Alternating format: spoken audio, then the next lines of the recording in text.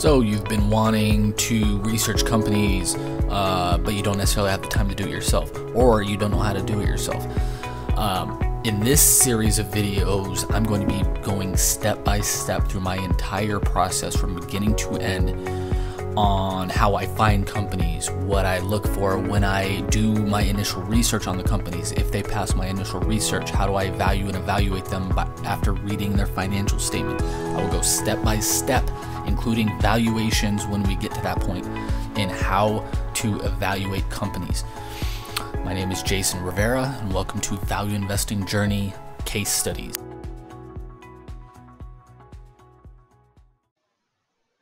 Hey, Jason Rivera here. Today we are going to continue going over ASX. FY is the ticker. ASX Limited is the stock's name. In the previous videos in this case study series, we've covered Filipino companies. We then covered why I put 3 Filipino companies on my watch list, detailed those companies. I showed you why or how I do my research on companies, how I find companies to research at all. Showed you how or what financial reports I read and take notes on after a company, for lack of a better term, reaches or surpasses my preliminary analysis checklist. And now we are on to getting into the financials. In this video, I'm going to break this up into 4 parts. It's about an 88-page long financial report. I'm going to break this up into 4 pretty equal parts. You'll see I stopped here at page 19 just because there was a stopping point here. So they won't be exactly equal, but 4 equal parts, or 4 near equal parts. Why? Frankly, because going through financial reports is time consuming, because the way I do it, I read word for word still. I will show you some tips and tricks as we go along, the places where I don't necessarily skip, but I just scan for certain wordings. But I still read financial reports word for word, and I take notes. I've only through page 19, I've already taken 8 pages of notes. Those are here. So first, what I'm going to do here is kind of go back up and scan through the report, and then I'll show you my notes as well. So again, this is directly from the company's website. It includes all their pictures, graphics, shareholder information that frankly I don't care about, which also makes it more time consuming.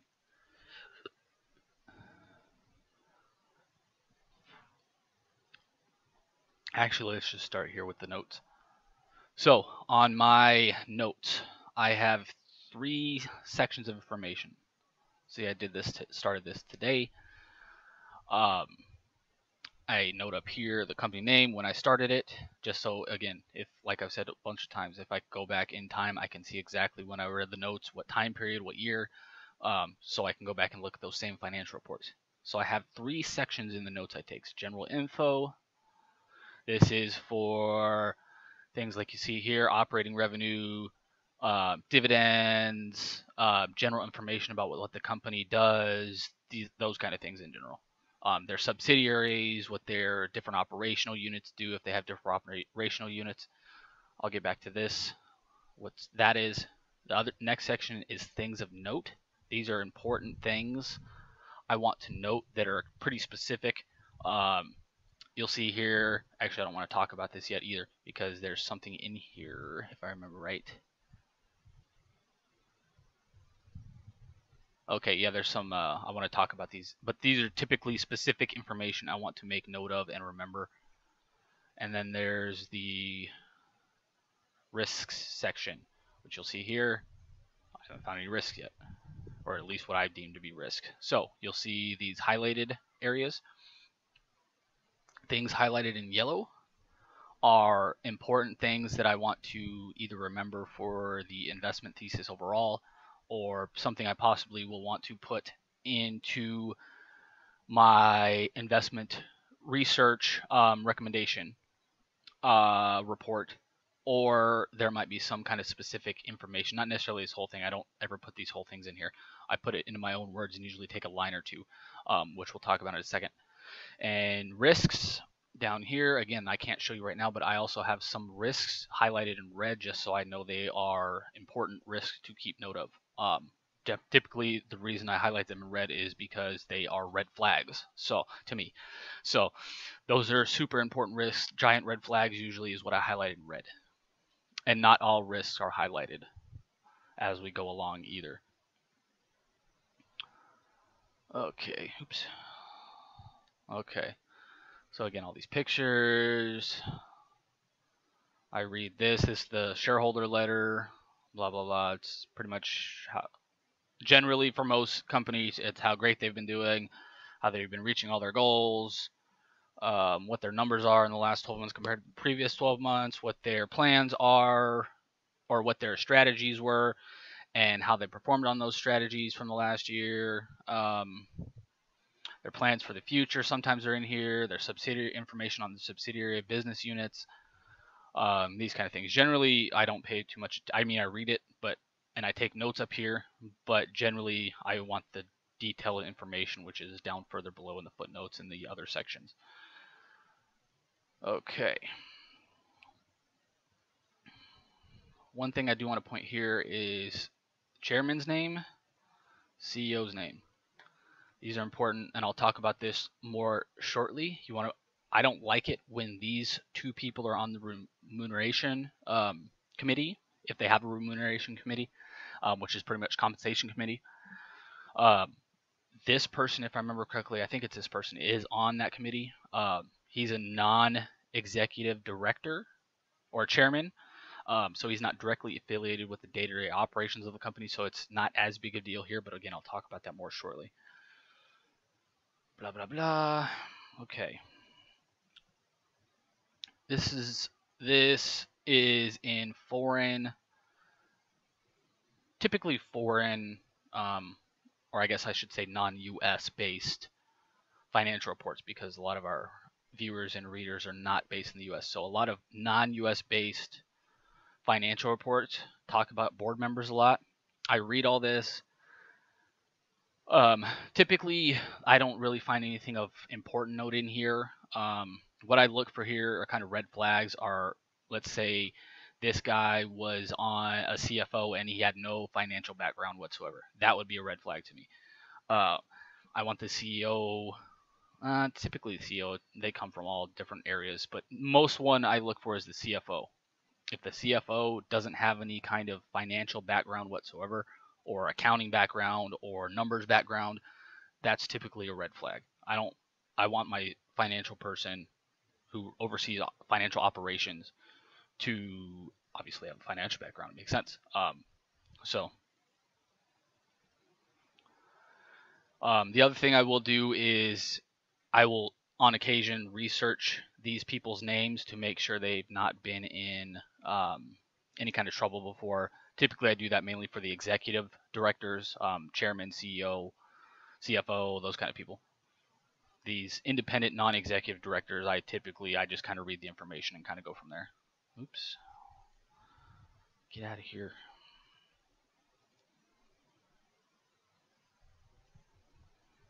Okay. So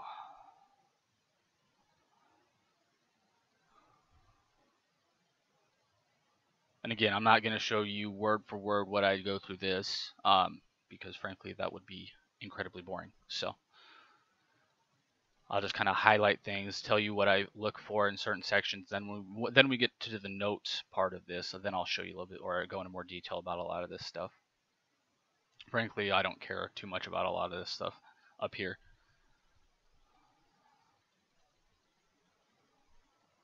Responsibilities, blah, blah, blah, blah, blah. All this boils down to we're looking for the best interests of shareholders and trying to do what's best for the company, and the long-term future is generally what all these kind of things say, which is why I don't pay too much attention to all this.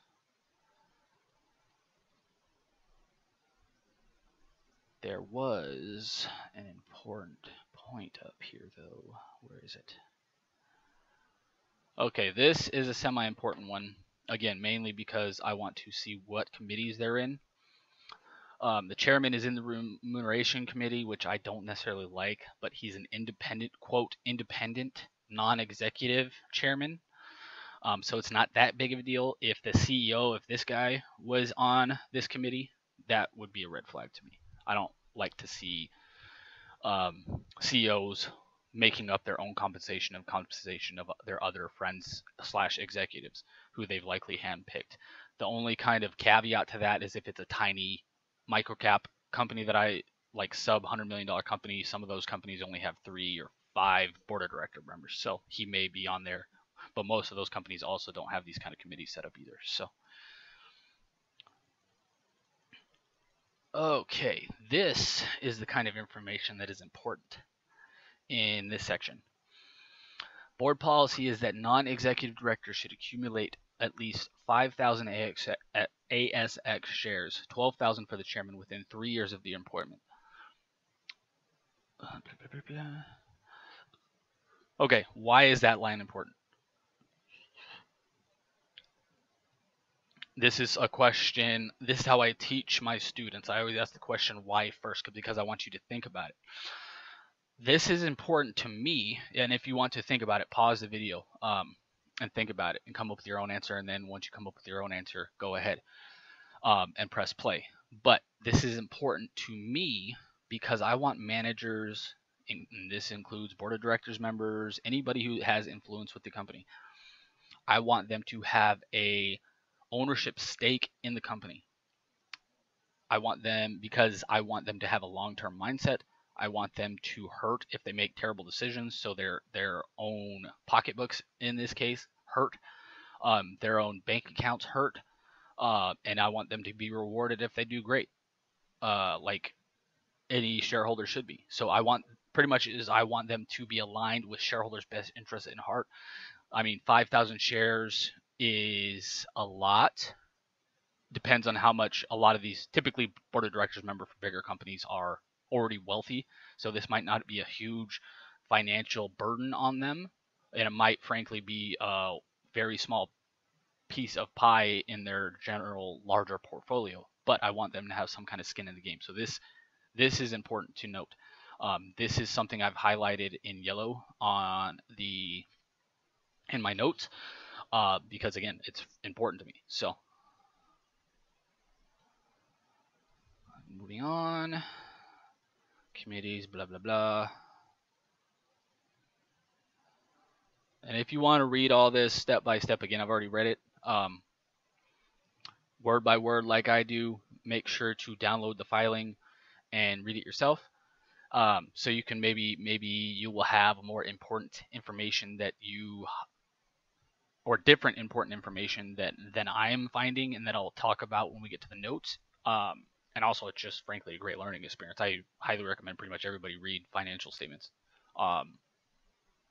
whether they're brand new or not at investing. So, okay, going into some of their different subsidiaries information, responsibilities. Again, all this is pretty much standard issue for pretty much every company. We're trying, CEO, day-to-day operations, trying to do what's best for the company, blah blah blah, and shareholders, blah blah blah. Code of conduct, don't do anything stupid. All this kind of crap. Recognizing and managing risks. Again, don't do anything stupid. If you do, report it.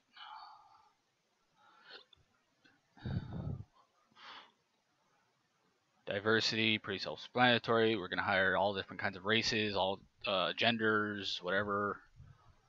Again, straightforward stuff here. Just they talk about it forever.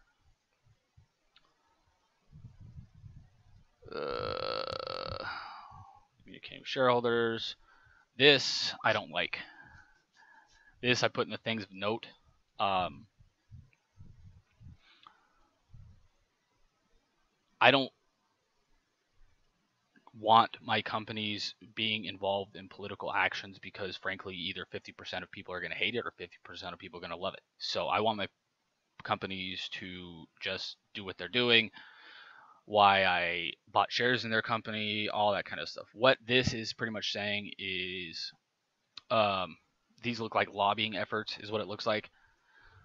For the Liberal Party, Australian Business Network in Australia, and the Federal Labor Business Forum. I'm assuming that's some kind of union.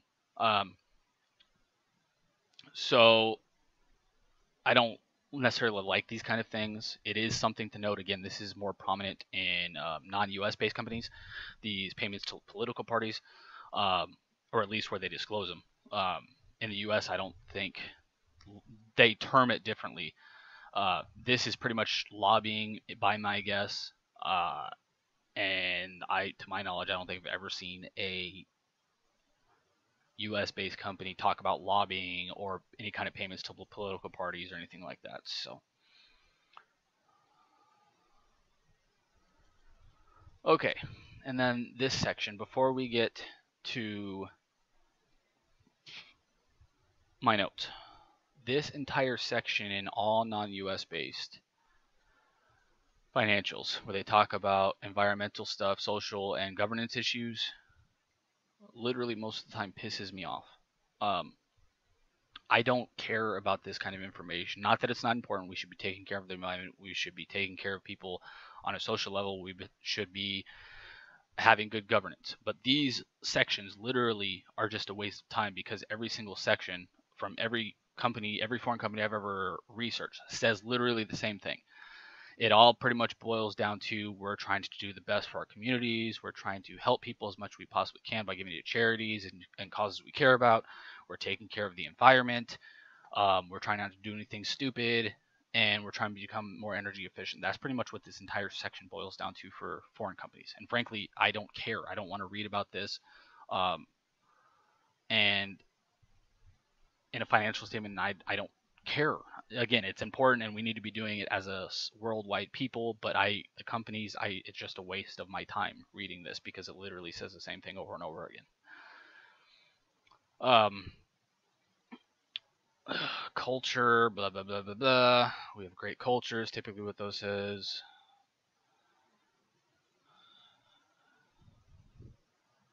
Ethics and integrity.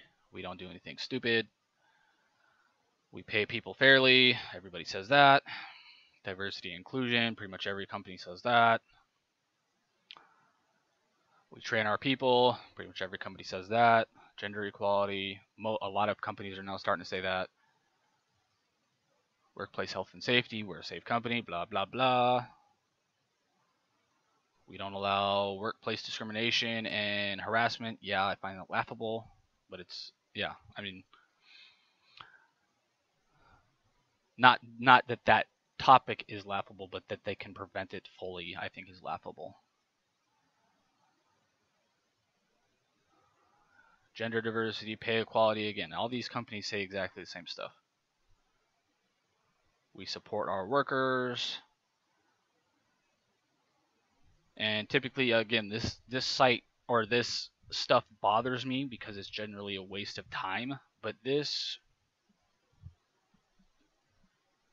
company takes it to another level, and it literally pissed me off when I saw it earlier. They track how much paper they use to pretty much an exact number. They said in the financial, I think it's above or below this, they bought diesel for an electric generator in case they lose power. I don't care. I want you to be spending your time as a company trying to improve things and grow. This seems like a gigantic waste of time and resources. Yes, I know the CEO and the executives and likely higher up people in the company are not worrying about this. I know that. But it's whoever is working on this kind of stuff, tracking the exact amount of paper. That's a gigantic waste of time and resources, in my opinion. Again, yes, should we use less paper and it's better for the environment? Yes, but I don't want my companies that I'm investing in to frankly be spending any time tracking the amount of paper they use or the diesel gas they buy for electric generator for the power goes out. I don't care. It's just, again, is this taking up a huge amount of time and a huge amount of resources? No, but whatever resources it is taking up is in my opinion a waste and should be allocated elsewhere. Better use to people as shareholders, because this is all shareholder money. You have to remember, you have to think as a business owner, this is shareholder money, and they are wasting time and resources tracking the exact amount of paper they use. That's time and resources and capital and intellectual people's time, the employees' time. This is a gigantic waste of time and resources. And again, it's not a big deal in the larger scheme of things. It just annoys me that they're literally, in my opinion, wasting shareholder capital tracking the exact amount of paper they're using. Oops. Okay, and this is where I stopped. So those were kind of the main points, at least when I was scanning through it right there for you, that where is it? Where are my notes at?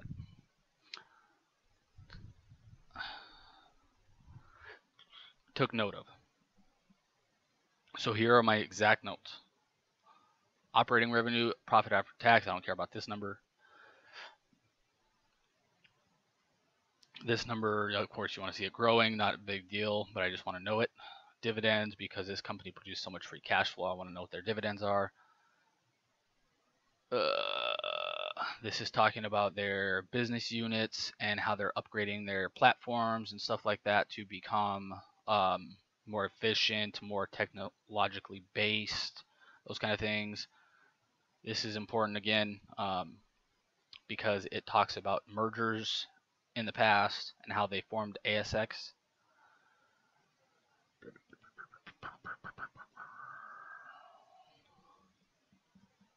Okay, yeah, financial numbers, investing in their architecture and infrastructure and technology, talking about blockchain and how they're looking to use that with their transactions. This is an entire section about this subsidiary. Just talks about the subsidiary. Okay.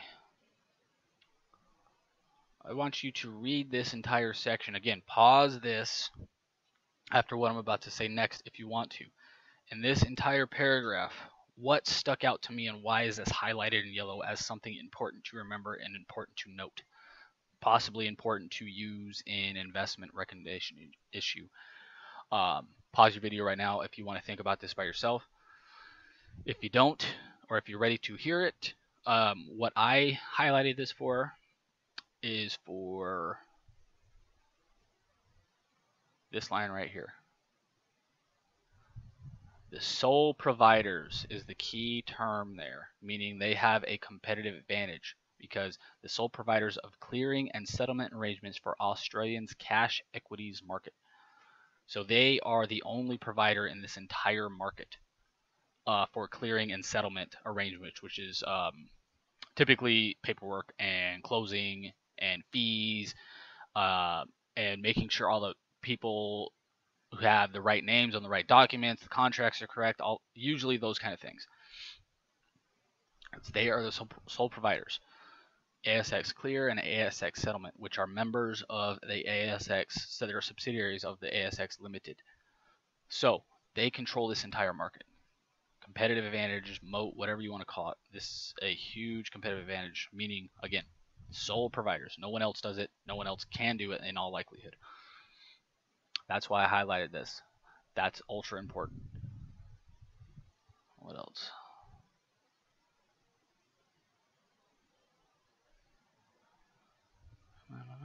Nothing else there.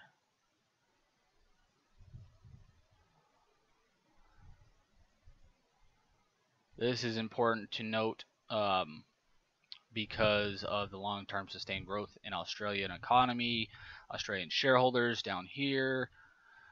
That's important to note.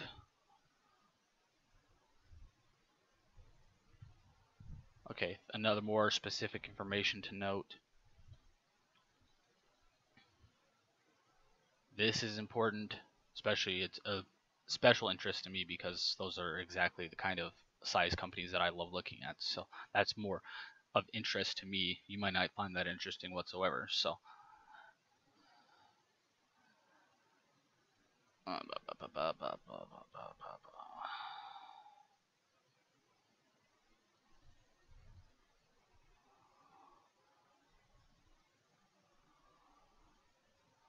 so we're just scanning and saw this. I should have highlighted this as well.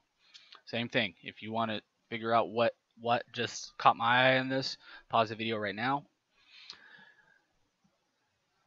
If you're ready to hear what caught my eye, franchise. Another word for competitive advantage. And then they control, looks like 42% of the ETF market, or they list 42% of the ETF market in of all ETFs on the ASX, or in the Australian market they list 42% of those. Again, competitive advantage, all those kind of things. And in the last 5 years, huge growth. 84 products valued at 5.2 billion to 213 products valued at 29.5 billion.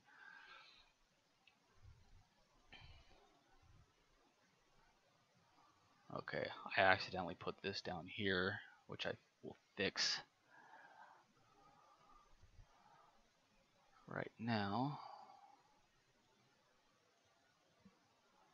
And you'll see the way I do notes, they're not in chronological order.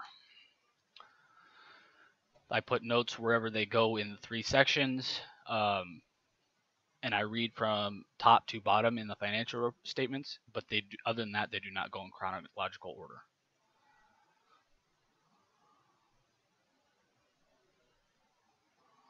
Okay.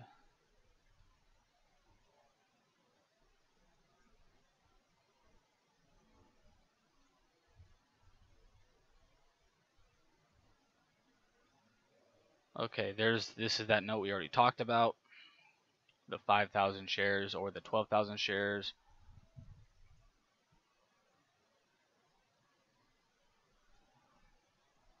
Famous political parties, already talked about that. Don't necessarily like that, but that's why I put it in the things to note section instead of the risk, because it's generally, I mean, it's lobbying. Everybody does it, even though I don't like it. So,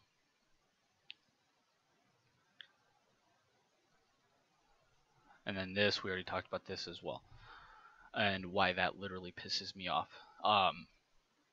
So that's how I take notes.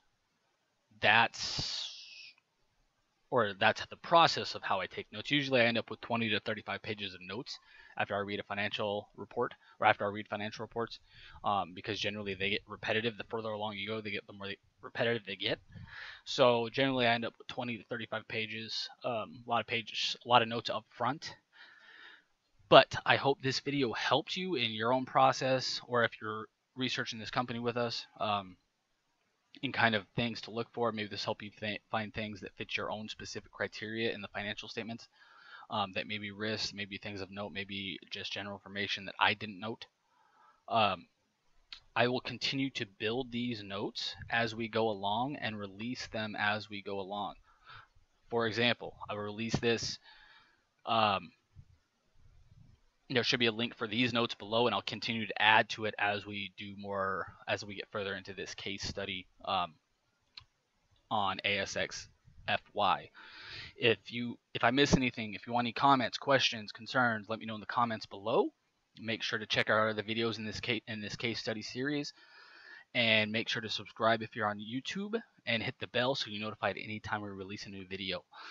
Thanks for watching, and I'll talk to you in the next video. Have a good day.